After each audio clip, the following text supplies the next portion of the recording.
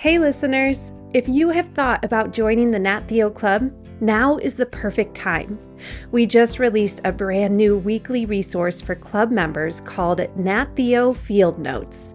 Every Monday, you will receive a full-color issue highlighting a creature or plant and what it teaches us about our Creator God. You'll also gain access to our full episode activity guides that go along with each podcast episode. Learn more and join at erinlynham.com/nattheo. Thanks for supporting the Nat Theo podcast and future episodes. Hello world, wake me up to another good morning, time to go. Got that smile upon my face, 'cause there's excitement in the chase, this I know.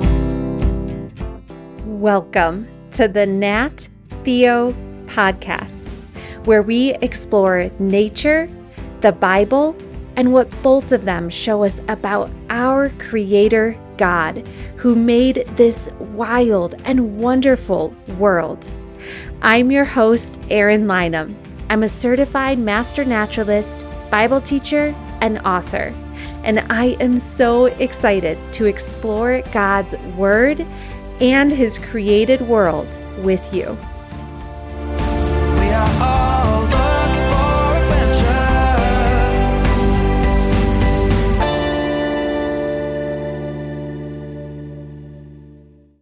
If you live in a cold climate and you were to walk through the wintry woods, you might notice that there isn't as much activity or noise as there is in the summer. That is because many animals and even plants are sleeping. When you think about the word hibernation, what do you picture in your mind? Maybe you're not familiar with hibernation, and that is okay because we are going to deep dive into hibernation on this episode. But some of you, when you think about hibernation, probably picture a bear cozied up in a winter den, taking a long, deep nap through the cold months. And that is understandable because most people think of bears when they think of hibernation. However, bears don't actually hibernate. Does that surprise you? It surprised me when I began learning about hibernation a few years ago. Today, I want to share with you some surprising and very interesting things I learned along the way about how God designed animals to rest. Here's our trail map. We are going to learn what is hibernation and what is a bear's winter nap called. What are 4 cool ways that God designed animals to rest? And why is rest important for us? Before we get started, you can download and print a free coloring sheet that goes along with this episode at erinlynham.com/nattheo23 or at the link in today's show notes. And if you want more resources, you can get the full episode activity guide when you join the Nat Theo Club. Now is a great time to join because we will be releasing a fun video nature walk where you get to virtually come along with me into the woods and learn about trees. We'll be releasing that in the next week, and you can get that when you join the Nat Theo Club. Know that when you join the club, you are supporting our show and future episodes. So what is hibernation? Hibernation is much more than a deep, sleepy nap.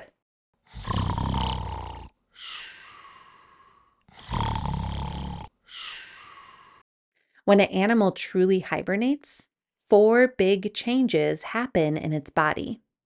Number 1 is that its metabolism slows down. What is metabolism?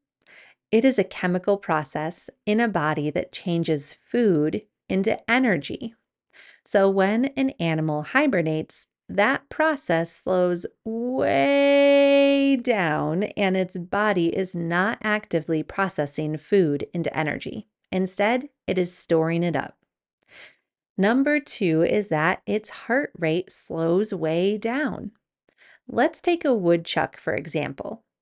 Normally, a woodchuck's heart rate beats around 80 times per minute, which is probably pretty close to your own heart rate.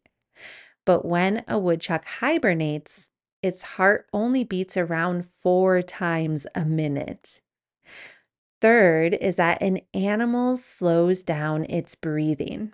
Let's look again at the woodchuck because he is a great example. Normally, a woodchuck will take about 16 breaths every minute, but when it is hibernating, it only takes about 2 breaths a minute. Fourth and finally, an animal's body temperature lowers drastically or by a whole lot during hibernation. Some animals will lower their body temperature to almost freezing. When you think about all those 4 things happening at once, it's a pretty incredible design that God has made to help these animals. And it's not a simple design. Instead, it's a very complex and detailed one. The fourth point about body temperature lowering is why bears are not considered true hibernators. You see, they only lower their body temperature by around 10 degrees Fahrenheit. So, if a bear doesn't hibernate, what is its long winter nap called? When bears cozy up in a den during the cold months, it is called denning. This nap can go by other harder to remember names like ursid hibernation or carnivore lethargy. But I think denning is easier to remember because they are huddling up in a cozy place called a den. Where do bears den? One of their favorite places is in hollowed out trees. But of course, they need to find a pretty wide, hollow tree to fit in, and sometimes they can't. So, other places they will den include under tree stumps or below a mass of roots in a blown over or fallen tree, under a brush pile, or in small rock caves. Or, as we learned in episode 12 with polar bears, they den in a snow fort. It is important that female bears have some extra room in their dens. Do you know why? Because mama bears will actually wake up during their winter nap to give birth and care for their cubs. As any mama with a baby, or definitely several babies, knows, taking care of young ones is not an easy task. This is another reason that bears don't truly hibernate. They have some important work to do during those winter months as they raise their young. So some animals hibernate while bears rest in a different way called denning. Are there other ways that God designed animals to rest? I'm glad you asked because yes, there are. We've already talked about 2 rest strategies, but let's dive into 2 more called estivation and torpor. Estivation is quite simple. It is like a winter hibernation, but it takes place during the summer months. An animal might enter estivation because of extremely hot or dry conditions. Just like a hibernating animal in the cold, an animal in estivation is just trying to survive extreme conditions. Animals that might enter estivation include snails, crocodiles, hedgehogs, and the desert tortoise. I saved my favorite rest strategy for last. My favorite way that God designed animals to rest is through something called torpor. It is similar to hibernation. Do you remember what 4 big changes happen in an animal's body when it hibernates? Its metabolism slows, or the process that changes food into energy. Its heart rate slows down, its breathing decreases, and its body temperature drops by a whole lot. Similar changes happen in an animal that rests by torpor. However, while hibernation usually takes a long time, torpor only lasts a few hours. It is like a mini hibernation that can happen daily. My favorite example of an animal that rests by torpor is a hummingbird. If you're using the episode activity guide, you can see a picture of a hummingbird while it practices torpor. Have you ever seen a hummingbird flying quickly around flowers or hovering in the air or collecting nectar? They are very busy birds. In order to be that busy, they need a lot of energy, and God designed them for the job. You see, a hummingbird beats its wings up to 70 times every second. That's around 4,200 wing beats every minute. A hummingbird's heart beats approximately 1,200 times every minute to fuel that constant activity. Okay, so think about that. Every single minute, a hummingbird's heart beats about 1,200 times, and its wings beat about 4,200 times. In fact, a hummingbird's heart, it beats about 1,400% faster than a human heart. Okay, I know that was a lot of numbers, but put simply, hummingbirds' hearts beat way faster than ours because they flap their wings super, super fast. They need all that energy.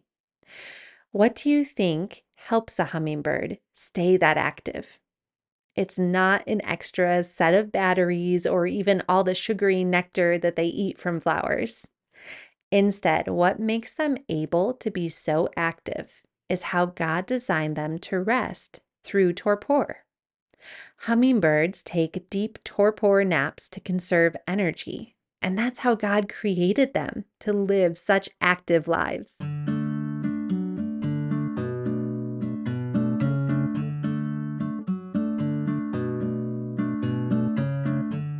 Thinking about a hummingbird's torpor, I'm reminded that God created you and me to be very active as well. He has a lot of important work for us to do, but we can only do that well when we live in God's design of rest. Did you know that God created you both to work hard and rest hard? Rest is a very important part of God's design for us. In fact, it was part of His original design for creation, even before sin entered the world. We know that because God Himself rested after creating all the wonderful and wild things in nature. We read about this in Genesis 2:1-3. So the sky, the earth, and all that filled them were finished. By the seventh day, God finished the work He had been doing. So He rested from all His work. God blessed the seventh day and made it a holy day, because on that day He rested from all the work He had done in creating the world. Do you think God rested because He was tired? I certainly would have been tired. Have you ever worked for an entire week on a big project or spent a lot of time creating? Were you tired afterwards? After I spend a few hours writing one of my books or a morning working on this podcast, I can be pretty tired, but not God. He never gets tired. Listen to Isaiah 40:28. The Lord is the God who lives forever, who created all the world. He does not become tired or need to rest. So if God doesn't get tired, why did He rest? I believe it was for two very important reasons. First, God wanted to stop and enjoy everything that He had just created.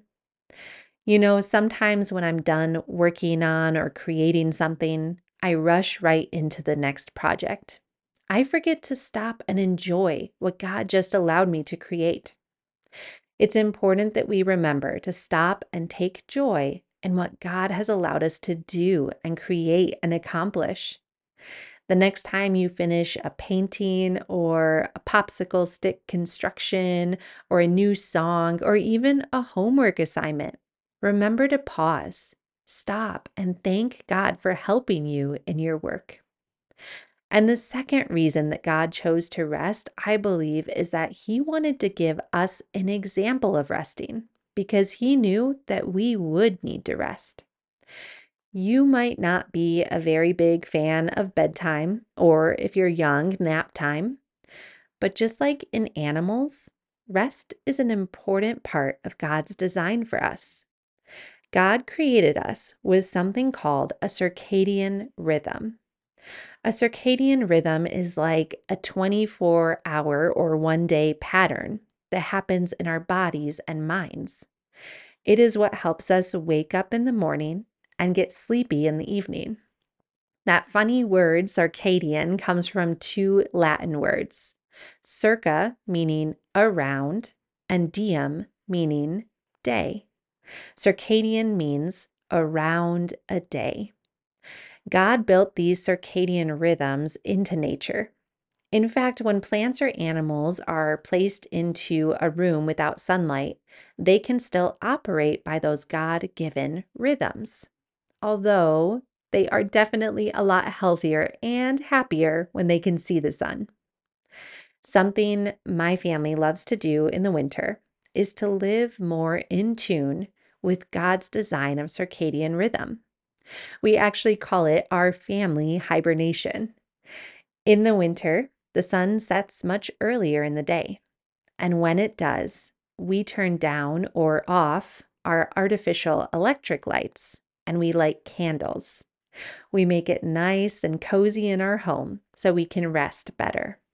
Did you know that rest is mentioned all over the Bible? We already looked at one example when God chose to rest after creating. And now you can imagine God resting among all the animals and plants that He had just created with circadian rhythms. But God didn't stop there. The pattern continued. In Exodus 16, when the Israelites were wandering in the wilderness and grumbling against God, God was patient and faithful, and He miraculously provided food for them. When He did that, He also set up a weekly pattern of rest called the Sabbath. In fact, Exodus 16:23 is the first time in the Bible that the Sabbath is mentioned. Take a listen.